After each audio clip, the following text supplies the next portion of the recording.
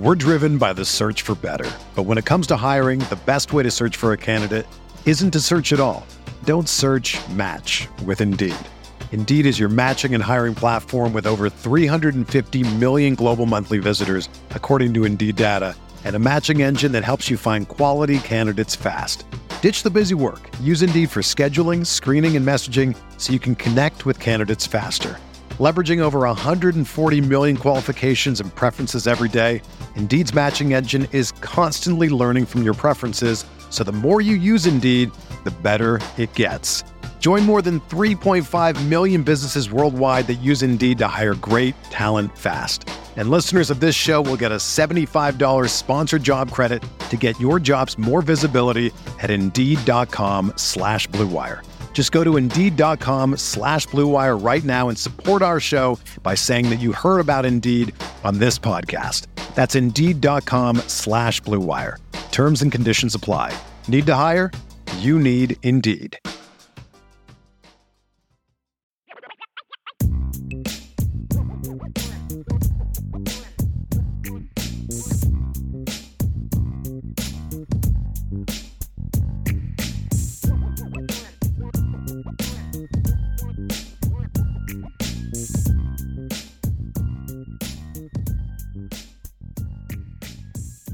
All right, it's your favorite time of the week, favorite time of the show, people. We're going to hit a mailbag. We're going to answer your questions as best we can. So if you want to get those questions in, make sure that you put MB, put the little mailbox emoji, something so that we see it as it's flying by in the chat. And we'll start, and we will do our best to bring up those questions. So, Ryan, how would you like to do this? Do you want me to bring them up? Do you want? I can read them. You want to read them? Beautiful. Yeah, I can read them. Sure. You bring them up, I'll read them. Let's do that. I'm going to start at the top. If you see any, just go ahead and star them. I'm going to stay on the other side of Sounds things. Good. All right, here we go. First one from Irish Blooded. Irish Blooded, more likely to happen. Steve Angeli's first start jitters and less experienced player to have 2 turnovers, or Oregon State 0 touchdowns due to internal turnovers on roster and staff. What's more likely, Vince? More likely. I don't look. For everything that I say negative about Steve Angeli, he's a very confident kid. He's a very confident kid from everything I can gather. I don't think he's going to have jitters. I think he's had 5-6 weeks to get used to the fact that he's the starting quarterback at Notre Dame for this game.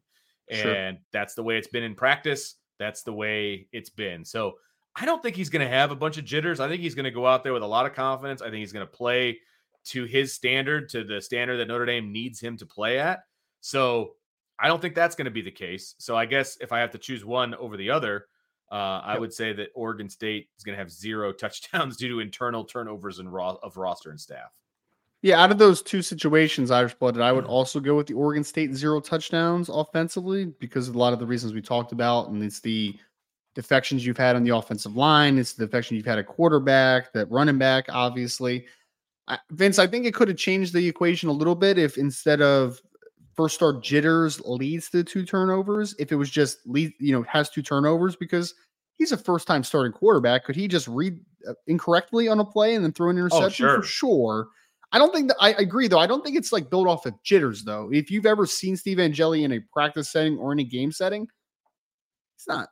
He's kind of unflappable a little bit, man. Like he's a very just confident football player. He didn't throw his interception in the one game down the stretch because he had jitters, in my opinion. It was because he didn't see it correctly and he threw to the wrong leverage and he kind of airmailed the pass a little bit. Like that's why he threw it. That had nothing to do with jitters, though, in my opinion. So I think he'll be confident, cool, calm, and collected in this game. Could he have a couple turnovers? It's possible. That's again, that's my fear. That's my fear. But if that's that's my only 2 options, I will go more towards Oregon State not being an incredibly efficient offensive team now. Absolutely. Because you're right. That is my fear. And we talked about this earlier when we talked about Steve Angeli and what he is and what he could be. Like he's not going to go out and win the game for you, but he could lose the game for you, right? That's what we were talking about earlier. And he could lose the game for you by having 2 turnovers. Maybe one gets returned for a touchdown, or you turn it over in the red zone, or the opposition's red zone, that kind of a thing, leading to a short field, that kind of a situation. He could lose the game for you. I just don't think he's the guy that's going to win the game for you. So, the stat line that Ryan gave earlier, it was, 180 yards passing, 2 touchdowns, maybe 40 to 50 yards on the ground, and Notre Dame wins by 3 touchdowns. That's a very, very plausible outcome of this game, in my opinion, right? I would be shocked if he had 4 or 5 touchdowns, 350 yards passing, that kind of I have a hard time seeing that. If it happens, awesome. I just don't know that I see that being the case. Agreed. So. We see it very similarly. Very similarly.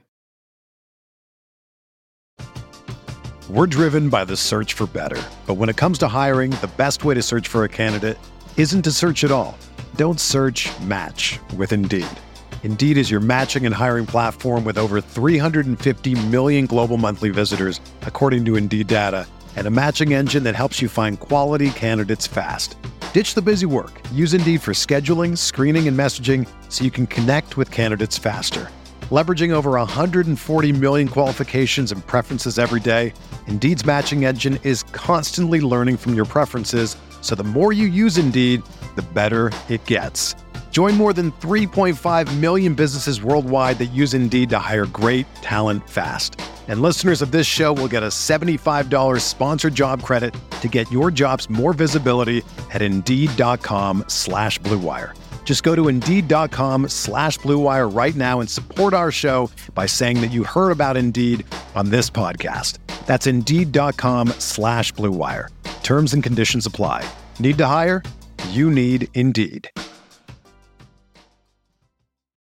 When you need mealtime inspiration, it's worth shopping Kroger, where you'll find over 30,000 mouth-watering choices that excite your inner foodie. And no matter what tasty choice you make, you'll enjoy our everyday low prices, plus extra ways to save, like digital coupons worth over $600 each week. You can also save up to $1 off per gallon at the pump with fuel points. More savings and more inspiring flavors make shopping Kroger worth it every time. Kroger, fresh for everyone. Fuel restrictions apply. John Leahy. John Leahy, thoughts on Al Golden's comments saying Jack Kaiser will move inside? It was expected, Vince. I mean, he's going to be starting at will linebacker. So, John, in Notre Dame's system, which is a 4-2-5, you technically have 2 inside linebackers with how it is schematically created, right? So you have a middle linebacker who is the strong side inside linebacker, and you have the will linebacker, which is the weak side inside linebacker in a 4-2-5. 4-3 in a more of a 4-3 look, that will technically be an outside linebacker spot. But in Notre Dame's 4-2-5, which will either be a 4-2-5 with a rover or 4-2-5 nickel with a nickel back, a will linebacker is an inside linebacker position. So I'm not surprised at all. We actually saw Jack Kaiser play a little bit of will this year. He's played that at times overall. And I think that they just want to get the experience on the inside because now they get to play a guy like Jalen Sneed in a more of a rover role. So, yeah. So he's still J.D. Bertrand at Mike, Jack Kaiser at will, and Jalen Sneed at rover to start, it seems. Right. Yeah, he's not – I don't see Jack Kaiser moving to Mike. If that's what everybody's fear was about him moving inside, I don't see that. Especially not for this game. Not for this game. Well, yeah, because J.D. Bertrand is obviously in this game. So, I mean, he's not going to unseat captain. That's not obviously going to happen. And so – I think Jack Kaiser could be extremely successful at will if that ends up being his starting spot next year or the spot that he plays the most next year. I could see him being extremely successful there. He's not a Mike linebacker. He's not big enough to be a Mike linebacker. I don't want him to be a Mike linebacker. Nobody does. And I don't think that's going to be the case.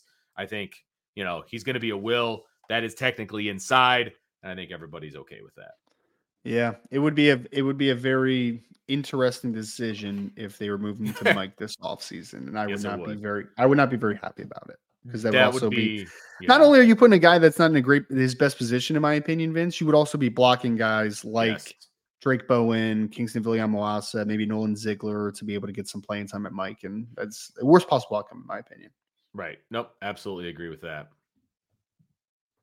Irish Blooded with a question. Do you think there is a planned package that Kenny Minchie will come in to play that might be more run-based that is scheduled to happen, not just garbage time reps? I don't think so. At least based on the comments that we have gotten from Marcus Freeman. I know that there was an offensive coordinator press conference, I believe, yesterday, which I have not heard or seen the outcome of. But I would be surprised if that was the case. Now, Irish blooded. Here's another thing that I do want to throw out there.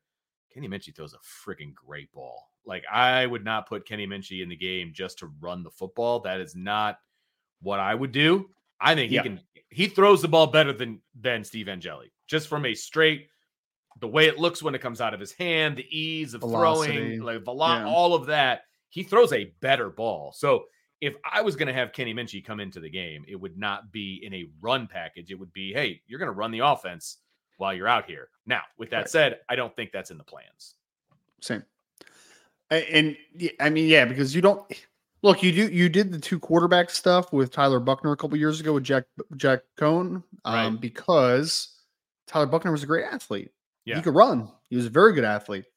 Kenny Minchie's a good athlete at the quarterback position in the sense of great pocket ability, maneuverability, extending plays, that type of thing. But he's not a runner necessarily. Like, that's not really his game. So I'm not bringing him in the game to run quarterback power and do zone read a ton or anything like that.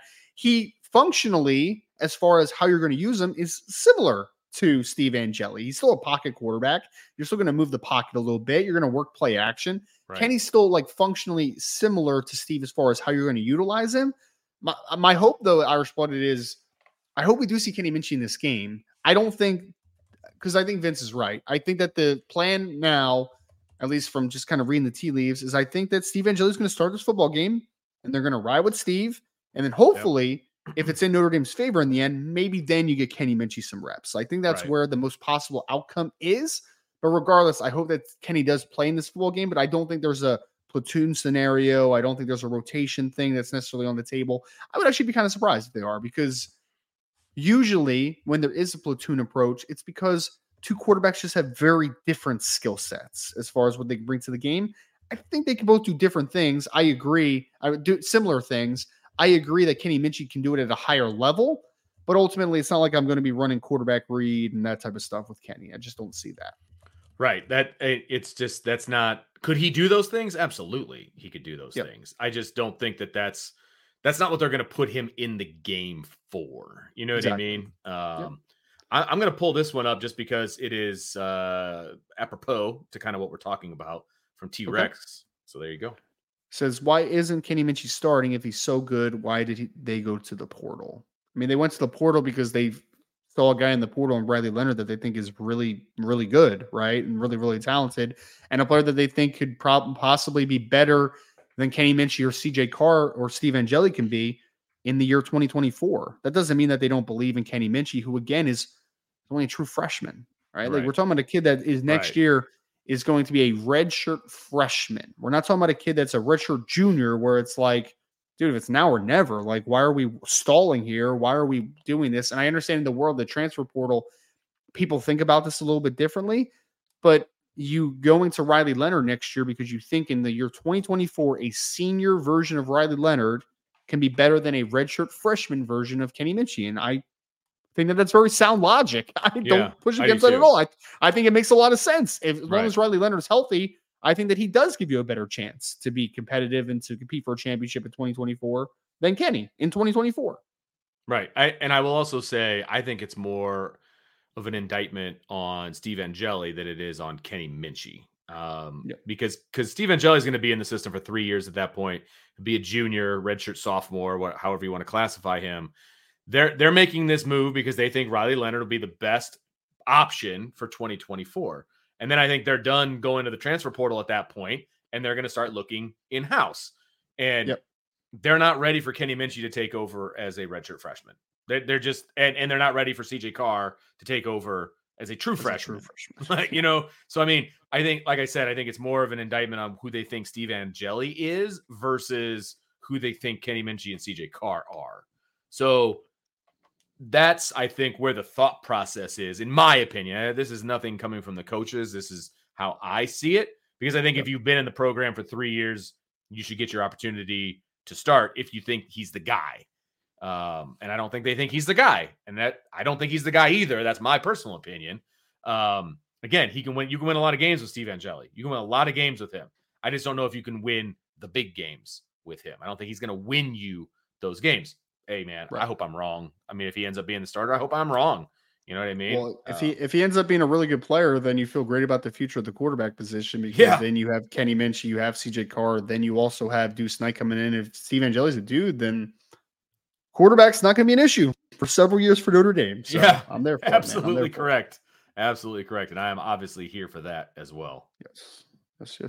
Brian Hockney. Brian, what's up, man? Where do we stand with Lincoln Cure, 2025 tight end? He's out of the state of Kansas, Goodlands, Kansas, I believe. Are we taking 2 tight ends in 2024? Who else is on the board? So I don't know if you meant to say 2025 on the second part there, Brian, but I'm sure you did, yeah. The 2024 class is solidified at this point. The 23 commits are who's going to be in the 2024 class for Notre Dame. And they obviously just ended up with the 1 tight end and Jack Larson. The plan, to my knowledge, is that Notre Dame is going to push for 2 tight ends in the 2025 class because they already have James Flanagan committed, who obviously is the son of Jim Flanagan Jr., who was a very good defensive lineman for the University of Notre Dame in the Bryant Young era of Notre Dame football. Yep, I remember him. Yeah. 2025, Brian, as far as Lincoln Cure likes Notre Dame a good bit. He does. But I've kind of reported in a piece recently and on the message board that I think that Notre Dame would have a legitimate chance with Lincoln Cure. But since they offered him a few weeks ago, there hasn't been a ton of communication, which has kind of been a little bit odd, right? So as of right now, I don't think that Lincoln Cure is incredibly realistic just because I don't think Notre Dame's pushing for whatever reason. I don't exactly know what the logic is there. But I would say that I think there's going to be expansion to the board, though. I think there's going to be expansion. We already saw it a little bit with Nicholas Townsend, who's out of Texas, 6'4", 225. He's being recruited as an athlete, but I watched him and I'm just like, that's a tight end. Most likely. Like that looks like a tight end to me. I wouldn't be surprised if Notre Dame pushes for him. They seem to like him a good bit. And I also wouldn't be surprised if Notre Dame expands the tight end board a little bit moving forward as well. So I do expect Notre Dame to push for 2 tight ends in the 2025 class. I'm just not sure that that's going to be Lincoln Cure. Beautiful. Nothing to add to that because that's your deal right there. All right, here we go. Yeah. RJG Irving, mailbag. Do tackles and guards have specific skill sets which pair well with one another? Example, does a certain left tackle pair better with a specific guard who has skill sets that fit best at the left guard position? I mean, it all depends. There are so many different variables that go into pairing guys with each other.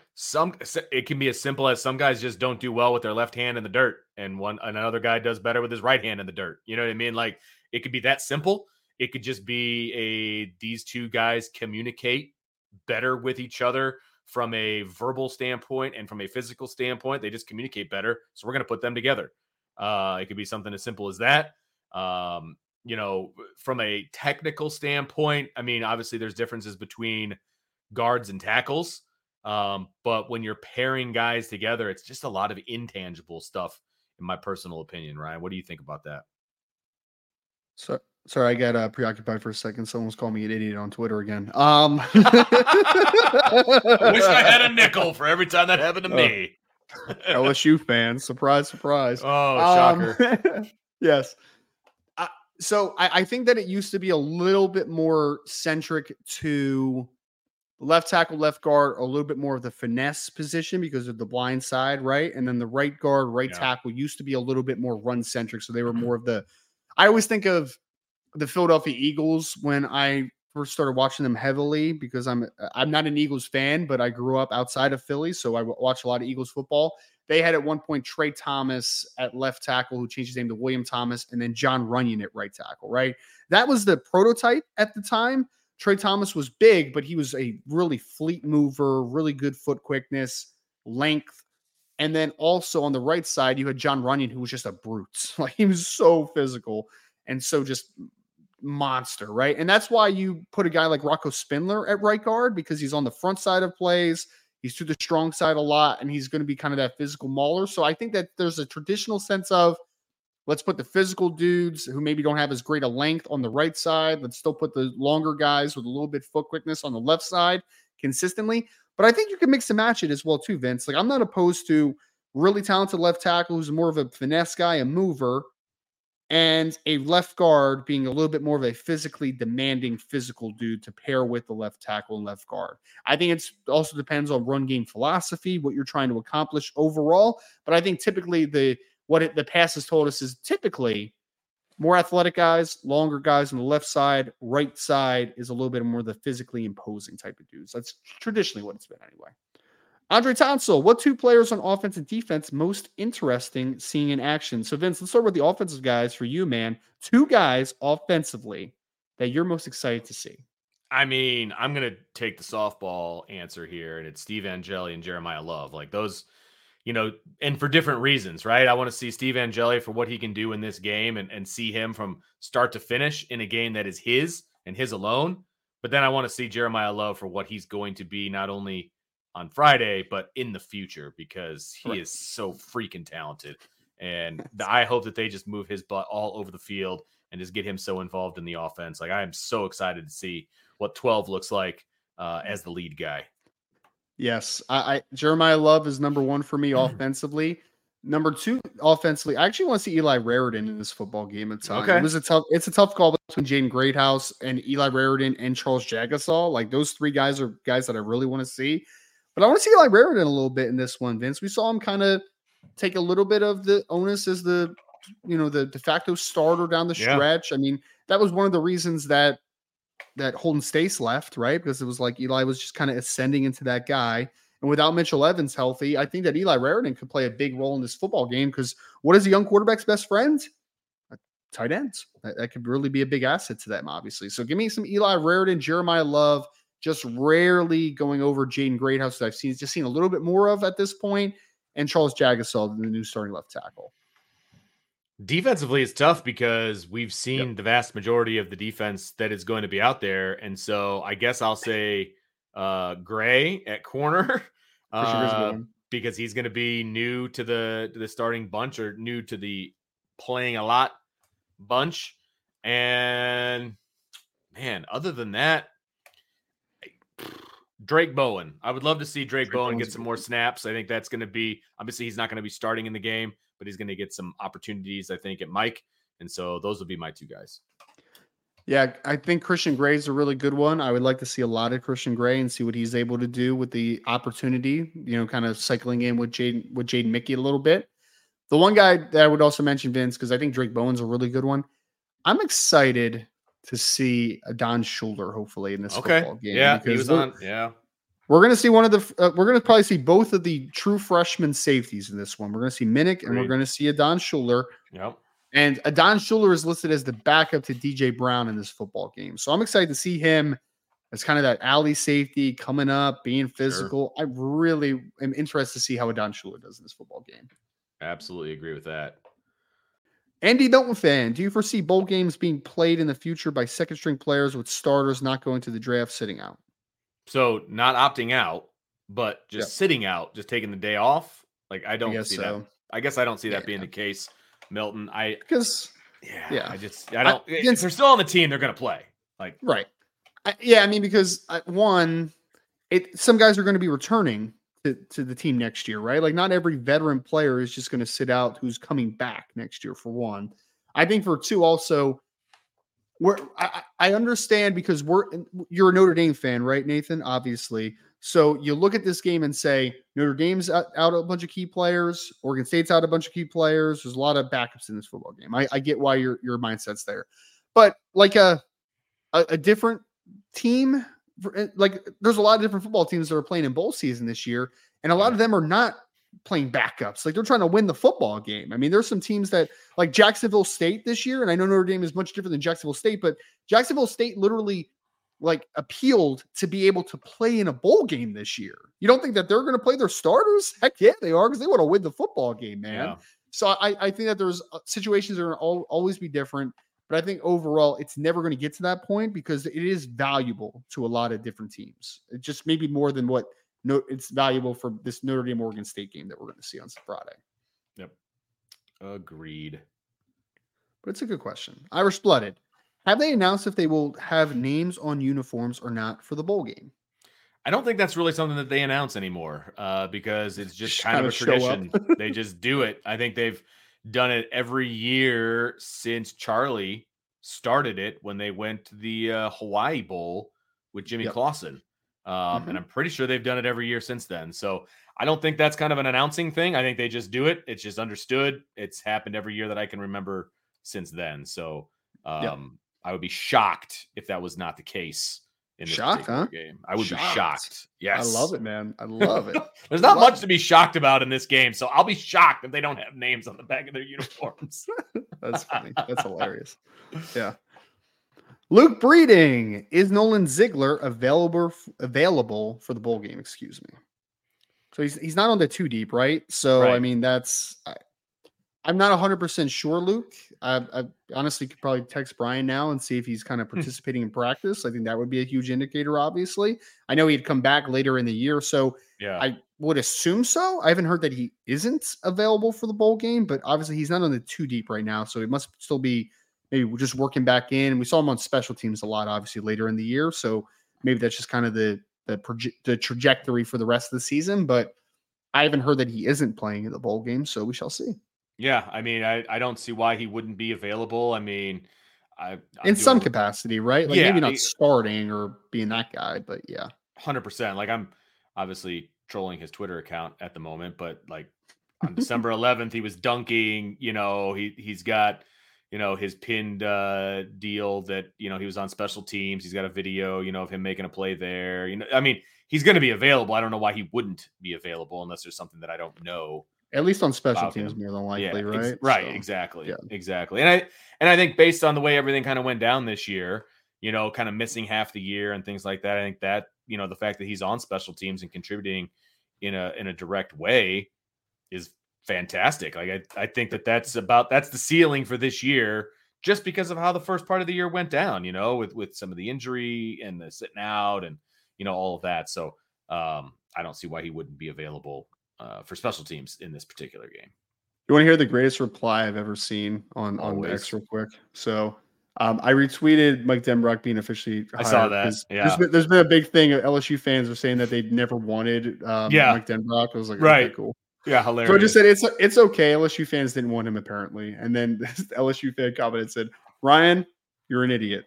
We love Denbrock and wish him well, as he chooses to coach a lesser team to be close to his home and family. And I retweeted that, Vince, and I simply said, you could have just stopped after the first sentence of saying, Ryan, you're an idiot, and I would have disagreed with you. So. people take – I want to remind everybody out there, and I reminded someone of this a couple weeks ago, Twitter is not real life. No, it's not. Not real life. So if you want to call me an idiot or stupid on Twitter, okay. Yeah. Sounds good, man. I mean, people were coming at me the other day because I said there was no way Mike Denbrock was going to come back to Notre Dame, and they had to, cut out the part of the video that I said that, didn't matter that the next day I was saying different things, but whatever. It's no big deal. And, this one guy just would not let it go. So, I blocked him or whatever. And then he got all mad that I blocked him. And I mean, it's hilarious. It's absolutely hilarious. I tweeted later on, I was like, yeah, I'm going to sleep just fine tonight. Like this is not, you're not hurting me in any way on this. It's like, that's hilarious. People, like get over yourselves. But anyway, all right, back to the mailbag. And speaking of Mike Denbrock, Kevin Park said, will Mike Denbrock be at the game? I mean, typically, Vince, I don't know if he's announced this, but usually when the coach is hired before the bowl game, usually they are in attendance. I mean, I saw a team, I forget what team it was, but like their new offensive coordinator that is not coaching during the bowl game was there to watch, right? And to be able to just kind of self-scout a little bit and to just be around the team. So would I be surprised if Mike Denbrock was there? Nah. I wouldn't be surprised about that. But do I know for certain that he will be there? Also, no. But I again, like if he's in attendance, I just would not be surprised at all. Yeah, I mean, I would not be surprised at all if he's there. In fact, I would expect him to be there. If I'm being honest, I think this is a great opportunity for him to see what these guys can do in person, because he's not going to get a chance to do that until spring ball because of all the rules and everything else, right? I would also just like to just kind of be in the meeting room, like just be a fly on the Absolutely. wall. Like I don't need to talk to the guys or to be the lead voice in the room either. Like I just want to hear terminology and what they're Right. doing and what they're looking at and all that type of stuff. So yeah, I wouldn't be surprised at all if he's there. No, I wouldn't be surprised. And I think he probably will be there. He's probably still dealing with stuff in Baton Rouge and getting himself situated, And I getting guess out of I guess there. And he has a house to buy as well too, right? So, he's probably got a lot of things on his list, right? I mean, there's a lot of things going on that he's got going down. But I would be shocked if he wasn't there. I mean, what else is he doing on December 29th? I mean, I feel like he'll probably be there unless he had like a vacation already set up, that kind of a deal. But I think he'll be there. I do. So sure. But good question, because I think we're all wondering that, right? Hey, it's Kaylee Cuoco for Priceline. Ready to go to your happy place for a happy price? Well, why didn't you say so? Just download the Priceline app right now and save up to 60% on hotels. So whether it's Cousin Kevin's Kazoo Concert in Kansas City, go Kevin, or Becky's Bachelorette Bash in Bermuda, you never have to miss a trip ever again. So download the Priceline app today. Your savings are waiting. Go to your happy place for a happy price. Go to your happy price, Priceline. We had R.I.P. Jules. Will our new offensive line be able to create some holes for our backs? I mean, yeah, I think they can. Yeah, I mean, I think that, look, is there going to be probably some missteps for like a Charles Jagasaw in pass protection during this game? Sure, probably. A little bit of miscommunication, maybe a couple false steps, all that type of stuff. But the one thing I know, Vince, Charles Jagasaw is imposing, man. Like that kid is 6'7", 330 pounds and plays with good bends. I think that he is going to be a pretty good run blocker from the onset. I think that you have Billy Schrouth, who is going to be an asset in that run game. I think Ashton Craig could be that. I think Pat Coogan is a pretty strong guy. I think that he can be an asset in there as well. My biggest question about the offensive line is actually not left tackle with Charles Jagasaw. I don't know what to expect of right tackle. If it's Tosh Baker, he's been rough in some outings that he's had, obviously. Is Emil Wagner going to be able to play a little bit and to be that guy? I don't know what to expect of right tackle, but I ultimately do think the offensive line will be just fine and good enough. Yep, I do too. I think they will open holes for the backs. I think the backs are going to make some plays. So I don't see an issue there. Now, might it take a little bit longer for them to gel maybe in the game? Possible. Yeah, that's absolutely possible, but I do think they have the ability to create holes for the backs. No doubt about that. Yep. Yeah. Agreed. All right. Next one's from Chief Brody. What's up, Chief? When is the maximum number of years that it's okay for Marcus Freeman to not have the team competing for a title, at least a playoff win or two? I mean, the definition of a playoff win is going to be a lot different starting next year than it is this year, because a playoff win this year means you're in the national championship game. A playoff next year means that you probably won at home in December against a lesser opponent. Yep. You know what I mean? So I think we have to change our definition of that. And I think we also need to change our definition of competing for a title. Is competing for a title just making the 12-team playoff? You're competing for a title. Well, that's next year then. That's next year if that's the yep. Right? So if he's in the top 12, let's say he's the 11 seed, right? Let's say Notre Dame is the 11 seed in a 12-team playoff, because they'll never be the 12 seed, right? Because that'll always be that group of 5 team. So let's say Notre Dame's the 11 seed. Are they competing, quote unquote, for a title? I mean, technically, yes. So, we have to adjust our definitions. But I think what Chief Brody is trying to say is, how long is the leash on Marcus Freeman? He's going to have to continue to make some incremental steps at the very least, right? So if they win the Sun Bowl, they got 10 wins, right? I think next year they got to have at least 10 wins during the regular season, and then an 11th bowl win, whatever that happens to be, right? And if they have 10 wins in the regular season, they're in the playoff. Most likely. Yep. You know what I mean? And so you got to win that first round game. Then you're making those incremental steps, right? Yeah. But yeah, go ahead. No, I think you're right, because I think in 2024 you have to make the playoff in its 12 team. Agree. Like you have to make the playoff to be a legitimate championship contender. I would say by year 4. I mean, because in year 4 in 2025, you are going to have a stable and all your that team is going to 100% be Marcus Freeman's team. That is going to be fully his recruits, his coaching staff, everything. That's going to be his baby. Yes, So yeah. to be a win championship, year 4, I think, is the year that you have to get, or at least contend for that. Year 3, though, I think in 2024, you have to make the playoff. Like, I agree. Not as in like make the playoff or you're out type of situation, but like in the trajectory of this program, to your point, Vince, like you have to be in that conversation. I would say that. Yeah, I think they had to make the playoff next year. I mean, that would have been, it would be a very disappointing situation if, I mean, 2 losses, I think, gets you in the playoff. 1 loss absolutely gets you in the playoff, right? So I think 2 losses, depending on how the rest of college football looks, right? If Notre Dame had 2 losses this year, they would have been in the top 12. Like they would have been in the 12-team playoff if they had 2 losses this year. They'd have been in a New Year's 6, right? And so a New Year's 6 bowl is essentially a playoff berth, right? I mean, that's basically what we're talking about. So 2 losses gets you in. I would still be disappointed with 2 losses. If I'm being honest, I think, next year is a 1 loss to no loss opportunity for Notre Dame. And so 2 losses would be disappointing, but they're in the playoff. That's still a step in the right direction. So, man, you still got to be making those steps. And eventually you're going to run out of steps without winning a national championship, right? So, I think I'm not firing him if he continuously makes the playoff. Like that's not what I would do if I was Notre Dame, but there would have to be some changes made to show that they can go the next step, right? And I don't think that's the head coach.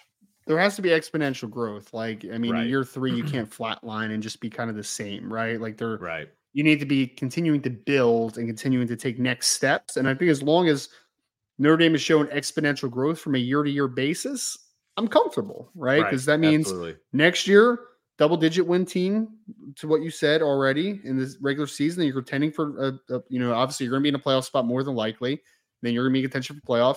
The year after that, you get a little bit better and a little bit better. Again, like it's a building process. I think that we just want quick fixes too much, but it's about sustainability for a program. And I do think that it's becoming sustainable for Marcus Freeman. It's just about keep building, man, because they're recruiting at a high level. They have put together now, I would say, I mean, again, Vince, like this coaching staff in 2024 is going to be a lot better than it was in 2023, in my opinion. Right? Yeah, I agree. And the schedule's easier and the roster's better. Like I think all of those things apply, right? And going into it, that equals more wins in theory, right? That equals more wins, but we'll have to see how it goes. I thought they should have had more wins this year. So, we'll see how it all shakes out. All right. This is more of a comment than a question, but something we can toss back and forth. From Paul Samoro said, with all the players on both teams who decided to opt out, the game will show probably who has, I would think. Has the recruiting the better players. Notre Dame should have an edge with Angeli, but we shall see. I mean, we talked about that. I mean, I think it's about depth of talent. That's why I don't like. I push back on recruiting rankings a lot because I think that you're trusting someone to evaluate it that you don't know their credentials as an evaluator, and I just think that's a little bit inconsistent, right? But I also think that the blue chip ratio is a good indicator, Vince. Like that's obviously like amount of 4- and 5-star players that you have comparative to the entire class, and I think it does show depth. So I like that to a degree, and I think that Notre Dame is definitely the more deep team than what Oregon State is coming into this football game. I agree. And like you said, we talked about the depth. I think Notre Dame has the much deeper team than Oregon State does, and it shows by who's actually going to be playing in this game. The only thing I would push back here on, Paul, is the only indicator as to who wins this game will not be Steve Angeli. Like, I don't think he's the edge that Notre Dame has. Because if you're just comparing quarterbacks, I mean, the other quarterback has 8 career starts, and he's played in 10 games, and he's got, he's got a bunch of experience, albeit in 2022, but he's got way more experience than Steve Angeli does. And so I don't know that that's like the tipping point that I would give Notre Dame the edge. It's the depth everywhere else is where I would give Notre Dame the edge. So that's the only point I would push back on, Paul. Other than that, I think you're spot on. It is going to show who has the deeper team, who has the better roster. And I think at the end of the day, that is going to be Notre Dame. Michael Johnson, the passing game may be better than people think. Steve has been throwing to these guys on the second team all year, and the timing should be down for this game. I mean, I understand your theory, Michael, but the starting wide receivers in this game are going to be Jaden Greathouse, Jaden Thomas, Deion Colzie, Jordan Faison. I mean, those aren't guys that Steve Angeli's been throwing to. Those are guys Faison that a little bit, right? Faison a little bit, of the year. But like the second half of the year, those are the guys that Sam Hartman's been throwing to, or they've been injured. So the passing game may be better than we think, and that would be fantastic. If they do the things that we're talking about them doing, I think the passing game could be very effective, right? Run after the catch and, all of those different things. But to the point of he's been throwing to these guys all season, I don't think that is actually accurate.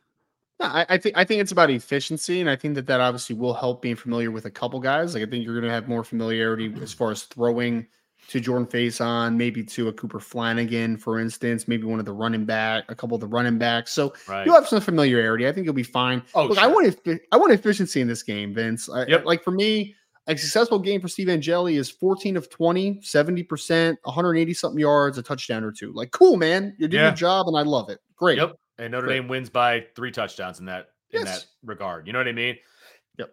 Yeah, absolutely. That's exactly what I expect. So we'll see how it goes. But look, again, Steve Angeli is not going to win this game for you, but he could lose the game for you. He just needs to go out and do his thing and be efficient, and he'll be just fine. And everybody will be raving about Steve Angeli and how amazing he is. It'd be awesome. Yes. Ida and Benami. What's up, Iden? How confident are you in Deion Colzie taking the next step as we expected? I still have hope. I'm in a wait and see approach at this point, Iden. I still believe in the talent, but at some point the production needs to follow. And it's been a partly injury related. It's been partly not getting enough opportunities related, but the clock is nearing the end for Deion Colzie, obviously. If it doesn't happen in 2024, it's probably never going to happen, right? That I agree with. Yeah. I still believe in the talent, Vince, but you have to see more, obviously, than what we've seen so far. Well, and here's the thing about Deion Colzie too, and I think a lot of people forget this, right? This is his third year, but he has yet to have a healthy season. Like, if he can be completely healthy next year, he has a chance to be that guy. He has a chance to be the guy we thought he could be, right? If it doesn't happen next year, then I agree. Then it's kind of a lost cause. Injuries have just hurt him so much. And at first it was kind of a mental side of things. Then it was injuries and he couldn't get on the field and he just hasn't been consistent to be consistent on the field. And so, I still believe that he could be he's not going to be the guy. He's not going to be the A receiver. I don't think that's going to happen, but he can still be a very, very key contributor to this team because he's got all the physical attributes that you need to be really, really good. And so personally, I hope that this game is a nice little springboard for him into the offseason and then into the spring. It's how you draw it up as a boundary receiver. 6'5", 215 pounds. It's apparently been clocked in the high 4.4s at Notre Dame. So he's athletically gifted, man. I hope he puts it together, but Me too. I guess I'm not holding my breath. It's kind of where I'm coming from on this one. So we'll see. Hear that. Oh, Iden has another one here, and this will be very interesting. Can we get a picture of Brian with a sombrero on, please? LOL. Well, my first question, Iden, would be how much of a super chat can you drop for that one? Because then we can run it by the boss man to see if that's enough for him. But I don't know if it's very realistic. I don't know. I can imagine Brian with a sombrero on. I don't know. It's on par with seeing Marcus Freeman in a sombrero, and I have seen that with my own eyes, and that was an interesting picture that I saw. But I would say that's probably not going to happen, my man. But you never know. You never know. I'm sure there's a price. I'm sure there's a price. There's a price for everything. Everyone has a price. There is a price for everything. That is for sure. Salty Virginia Peanuts. What things were in the D'Addario and Robert's family gift stockings? Any lumps of coal?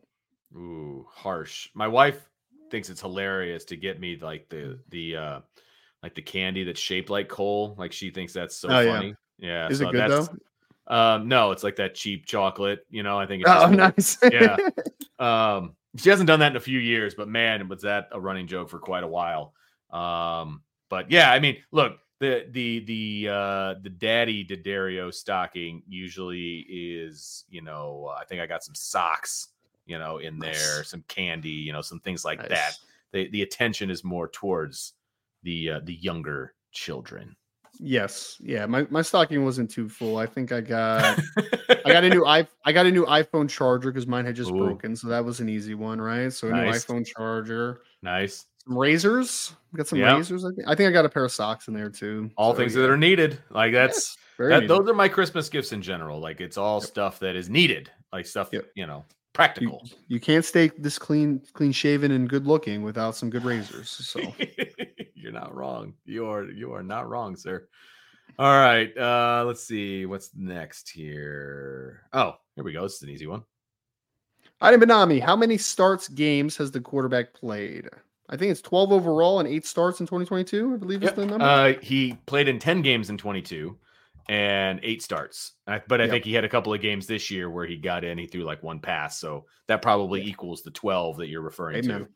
Yeah, him and Kenny Minchie have yet to throw an incomplete pass this season for their respective teams. So there you go. Third string quarterbacks, baby. Best players on the team. Got DK. Who is the MVP of the bowl game, and why is it Steve Angeli? I'm gonna go Jeremiah Love. That was gonna be mine too. I think he is going to affect the game on the ground and through the air. And he's going to get in the end zone a couple different times, and I think he's going to be dynamic in this game as well. So I'm with you, Ryan. I think that I would go with Jeremiah Love as well. But we all know, I mean, look, Tyler Buckner was the MVP of the game last year, and he threw like 7 touchdowns, 3 the wrong way or 2 the wrong way or whatever the stat line ended up being, right? He was responsible for a boatload of touchdowns and still got the MVP. I think it was 5 touchdowns, 2 pick sixes, and 3 touchdowns, and I think he had 2 more on the ground. Yeah, there you go. I mean, it was ridiculous. It was a ridiculous stat line, but he was the MVP. So obviously they're going to lean quarterback for the winning team, and so I wouldn't be surprised if it was Steve Angeli, but I think Jeremiah Love will deserve it at the end. J Love. 70-yard touchdown in this game. I'm calling it. It's going to be fun to watch. Joe Allen, over under on defensive scores. Are we talking both teams? Or are we talking one team? I think that's an important question to ask. I'd say let's go both teams. Like over under all defensive scores in the game. I mean, what would you set the over under on first? I mean, I defensive scores. I mean, I'm either like 0.5 or 1.5. I think you got to put it at 0.5. Like I mean, you got to put it at 0.5, right? I mean, because defensive scores just don't always happen. Sure. So I think you got to put it at 0.5. Okay. I'm going to say over 0.5. Oh, 2, Joe? For both? No. I'm not even going to push there. I'm going under on 2, over on 0.5. That's my guess. Yeah, so I would agree with that because I think Notre Dame will score on the defensive side of the football. If Oregon State is scoring on defense, that could be a longer day for Notre Dame than we had anticipated. Let's go that route. And I Joe, I know this isn't you thing because this does happen in Vegas, but I hate the whole number lines on the over-unders, man. Like I need a half somewhere in there, man. I need a half. No twos. I absolutely agree with that. No. Nothing worse than getting a push, man. Nothing worse. Nothing worse. It's like a tie. Ugh. All right. Spencer Kane. Will Jeremiah Love become running back 1 next year? I mean, they're going to obviously use multiple running backs. But I would put my money on Jeremiah Love being the number 1 guy. Yes, I think that he could eventually assume the de facto RB1 conversation. I don't think it's going to look the same as what Audric Estime was this year, though, because I think that the offense is just going to be a little bit more spread out from a run game perspective. So I don't think it's going to be, 250 carries to 70 carries, right? Or vice versa like that, right? I think it's going to be a little bit more split. But I would not be surprised if at the end of the year, if Jeremiah Love is the unquestioned starter, RB1, and then you're looking at Jadarian Price and saying, like, that is a dynamic second running back that gets a lot of playing time. I think that it definitely could happen. All right. I agree with that completely. Here we go. Because there's going to be a lot of talent in that running back room. And so you're going to want to get those guys touches. But yeah, I think he's going to be the lead guy. I know it's super early. It's from Tyler Binge. I know it's super early, but 2026 quarterbacks? Oh man, we're talking 2026s. Talking about it. I mean, there's a few guys though. I mean, honestly, like I think everybody and their mother has offered Julian Lewis, who's the Georgia kid that's already committed to USC. A couple guys though, Tyler. Sorry, go Vince. Sorry. I was gonna say, USC. Ugh. But Yes. I mean, what are the odds that they're gonna have the same head coach by the time a sophomore in high school is going to college? Yes, We'll see. it's crazy, man. It's crazy, absolutely crazy. But couple guys, Tyler, that I know Notre Dame is. I mean, I think total Notre Dame has offered 6 guys in the 2026 class at quarterback. Wow. 2 guys that stand out to me that I think Notre Dame likes and that have one has visited campus for sure. The other one I think might as well. One is Ryder Lyons, who's out of Folsom, who I like a lot. He's more of a dual threat quarterback. But he is the younger brother of Walker Lyons, who was a Stanford commit in the 2023 class, flipped to USC, and I believe he's on his Mormon mission right now. But he is the younger brother there. I think Notre Dame likes him quite a bit. Obviously, there's a little bit of a limitation on how much you can talk to a 2026 quarterback right now. But I think that there's a good early conversation there. And then Noah Grubbs, who's a quarterback out of the state of Florida, just threw like 40-something touchdowns as a sophomore in high school. Yeah, he's also like 6'4", 215 already. Like he's a pretty big kid as well. He's been on campus at Notre Dame. He visited for a game this past year. So Noah Grubbs, Ryder Lyons, a couple of guys to keep a close eye on, I suppose. Wow. That's amazing that you actually have names of 26 kids. Yeah, what is this comment? Folsom. We sure about that. Yeah, he went to Folsom. So goes to Folsom High School in California. Oh, Rico Flores. Got it. It was a Rico Flores comic because he went to Folsom. Got it. Oh, Gotcha. They like him though, man. They like him. And Jason just mentioned Brady Hart. He's been the most recent quarterback that Notre Dame has offered as well. So yeah, gotcha. Just a few guys on the board, man. A few guys. All right, 2026 sophomores, nuts. Yes. All right, sophomore in high schools, man. Yeah, man. They have a lot of options already on the table. Crazy.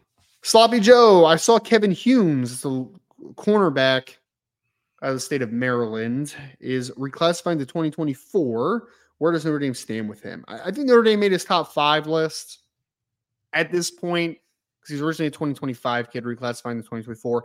I would just be surprised if he ended up with Notre Dame. Just kind of leave it at that for now. I don't think they were counting on that happening, and I don't think there's been a crazy push for Kevin Humes over the last few weeks. Just in general, I think that there's been a couple cornerbacks that have risen up the board a little bit. The Mark Zachary's of the world, the Dallas Goldens of the world, the Devin Williamses of the world.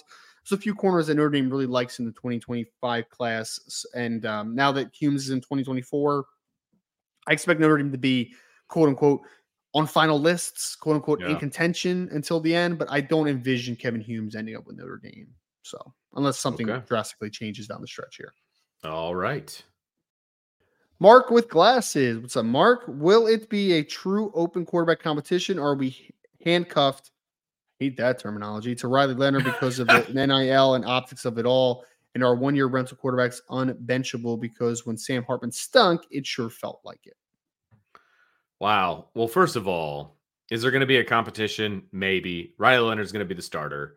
And it's not because of NIL and the optics of it all. It's because Riley Leonard's better right now on December 27th and will be again on September 1st or whenever the first game is than everybody else that is on the roster. So that's why he's going to start. It's not because of NIL. It's not because of the optics. It's because he's going to be better. That's my opinion. And you're not handcuffed to Leonard. You recruited Leonard. They're just as handcuffed to him as they are to everybody else that they recruited. So I don't like that. I agree with you. I don't like that terminology. But just sounds so negative, doesn't it? Yeah, it's like a very negative connotation. Yes, to it. Yeah. I know. Right. That's absolutely correct. So, did Sam play perfect all year round? No, he certainly did not. And the second half of the season didn't play great. I agree with you. But do we think that who they had on the roster was going to be a better option at that point? I just don't know if that's the case. So I understand why they stuck with Sam Hartman. And it's not because of all the off the field stuff. Right. Yeah. I look, you bring in Riley Leonard in here to start at quarterback in Notre Dame. Even if they call it a competition, I'm not fully buying it. You know what I mean? Like, it's just not Right. Yeah.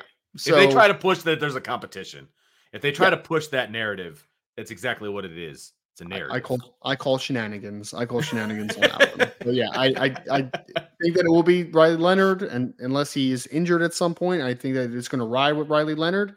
The handcuff thing is extremely negative in my opinion. I don't like that terminology at all. I think that just sounds that you're obliged and limited to a thing when it's just like, hey man, I mean, if I'm handcuffed to a 6'4", 215-pound, 4'6" athlete who has big time potential every year, like that sounds great to me. Like I'll be very happy about that. So handcuffed, I think, is just not the right terminology I would use there.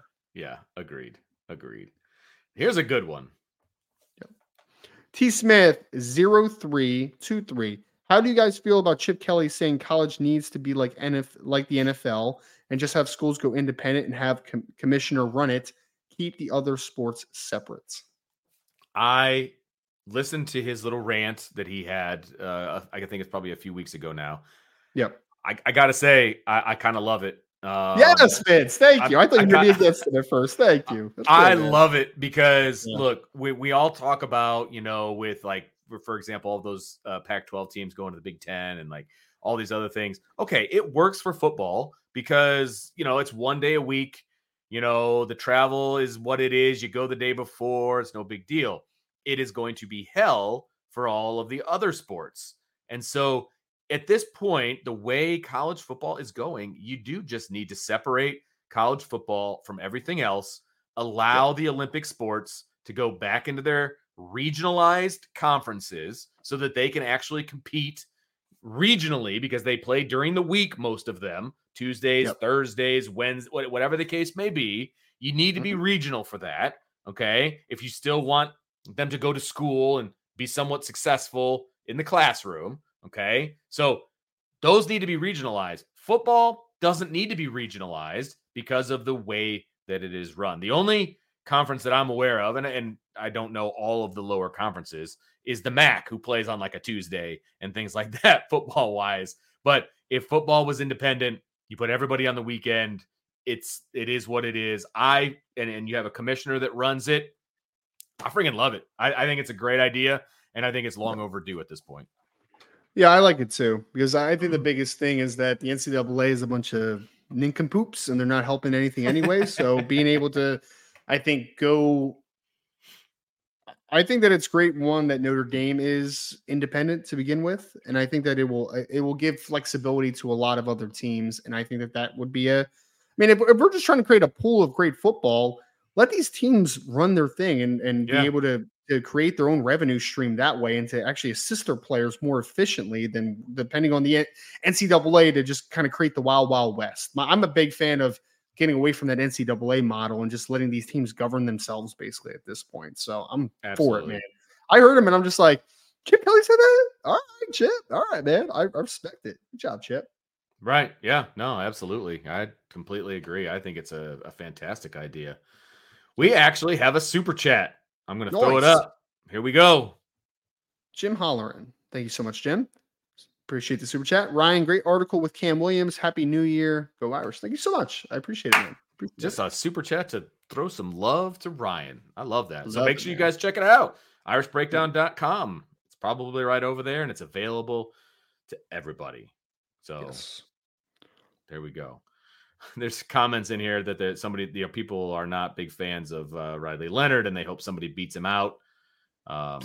Don't get your hopes up, folks. That's just not going to happen. I don't want to be the bearer of bad news, but I just don't see that being the case. So, all right.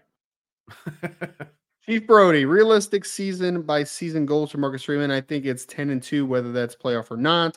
And I think New Year's 6 playoff win in the next 2 to 3 seasons. Talked about that a little bit, right? Kind of the trajectory of the program, but no, we did. And I think, first of all, New Year's 6 games are going away. They're pretty much going to be playoff games now. So I think that he will need to win a playoff game, obviously, moving forward. And with the way that the playoff is situated, as long as Notre Dame is 5, 6, 7, or 8, they're going to be able to host a playoff game at Notre Dame Stadium in December. And so I like his chances of winning a playoff game. I do. Much more so than if we said you got to win a playoff game over the past 10 years, because that would have meant they were playing for a national championship. Right. They've got a really good roster. The schedule breaks down really well for them, over the next couple of years. I think, the quarterback position plays out very well for them. I think, a lot of things are pointing in a positive direction. And so Marcus Freeman is obviously, as the head coach, is going to have to take advantage of that and be successful. You don't have to win. It's impossible to win a national championship every single year, right? Yes. But you need to be in the conversation. You need to be, part of that. Maybe a 1-year dip, but then right back into the conversation, that kind of a situation. Agreed. I think that you are now with the 12-team playoff. I think that has to be the realistic goal every single year, Chief. And with a 10-2 record, you're going to make it more often than not. So 10 wins plus each every year, I think has to be the realistic goal, because that's honestly what the standard was before Marcus Freeman got here. Like, they expected Notre Dame to win 10 plus games. You expect them to win double-digit games each year. If they do it from now on, it's going to be about potentially making the playoffs. And in then probably a shorter window, maybe the next 3 years or so, you got to contend for a national championship. You have to potentially win one and to be that type of team. So I think that's kind of the window I'm looking for moving forward. Yep, absolutely correct. All right, a couple more here we'll get to. We have David Carpenter. Tell me what to watch on the first series for Notre Dame. Notre Dame offense and defense indicated will be a good day for the Irish. Offensive and defensive lines, David. Like, if there is a good push and good push and communication offensively, I think it's a great sign. And if Notre Dame is just wreaking havoc defensively, getting a push and creating some penetration defensively, I think if you win in the trenches in this game, then you have the opportunity to blow Oregon State out. Yep, completely agree. If Oregon State goes 3 and out and Notre Dame is just living in the backfield, I think that's a good sign for what's to come. For the rest of the game. And then offensively, diversification in the run game, simple throws, confidence, just like we talked about with the keys to victory. I think you could easily see that in the first series, because it'll be on script, and you're going to see kind of what the game plan is for Notre Dame at that point offensively. So if you see those things, I think you're going to be in pretty good shape. Agreed.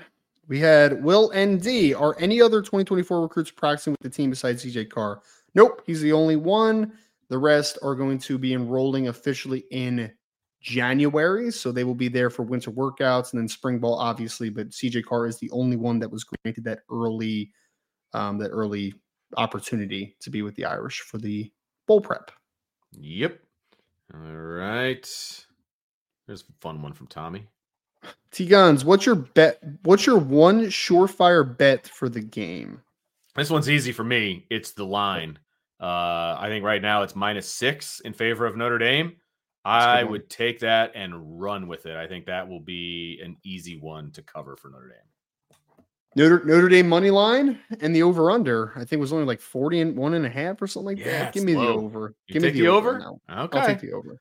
Yeah. I'm on the fence. I think I'm going to leave the over under alone, just because I'm not convinced of what Oregon State's going to be able to do. But the -6, I think, is about the most gimme of a bet that's out there. At least that's how I feel. You can cut and splice this part of the podcast and trash me on Twitter, but that's what I think is going to happen. All right, last one. Okay. Last one from Andre Tonsel. What do you think will have to be the record for Notre Dame to make the playoffs next year? Any teams next year? I think Notre Dame is 10-2. Without a conference championship game, I think you have to have double-digit wins to be your top 12 team. Yep, completely agree with that. I think double digits in the regular season gets you in. Depending on where you're seated at that point will depend on what everybody else is doing and what everybody else is up to as far as their records and things. Like 10-2 would have gotten Notre Dame a New Year's Six bowl this year. It would have been in the top 12, and that's what you need to do to be in the 12-team playoff. And yes, I realize that there are only 11 slots available because one is going to the Group of 5 team. My point still stands that Notre Dame would have been right there if they were 10-2, right? Sure. And so, because that last win would have been against Clemson, and they would have been just fine getting into a New Year's Six this year. So, I think 10 wins will get them in more often than not. But obviously, if you want to guarantee yourself a spot, then you want to be 11 or 12 wins. That obviously guarantees you. And obviously, Notre Dame could be no higher than 5th anyway. And so I feel like, to be honest with you, Ryan, 11 or 12 wins get you to that 5th spot every time, like, are pretty dang close to every time. You know what I mean? You're guaranteed to host a game. Let's put it that way. You're guaranteed to host a game if you've got 11 wins. So absolutely correct. Agreed. All right, Ryan, that's going to do it for this edition of the Irish Breakdown podcast. Make sure everybody likes, subscribes, hit the notification bell, share with your family and friends.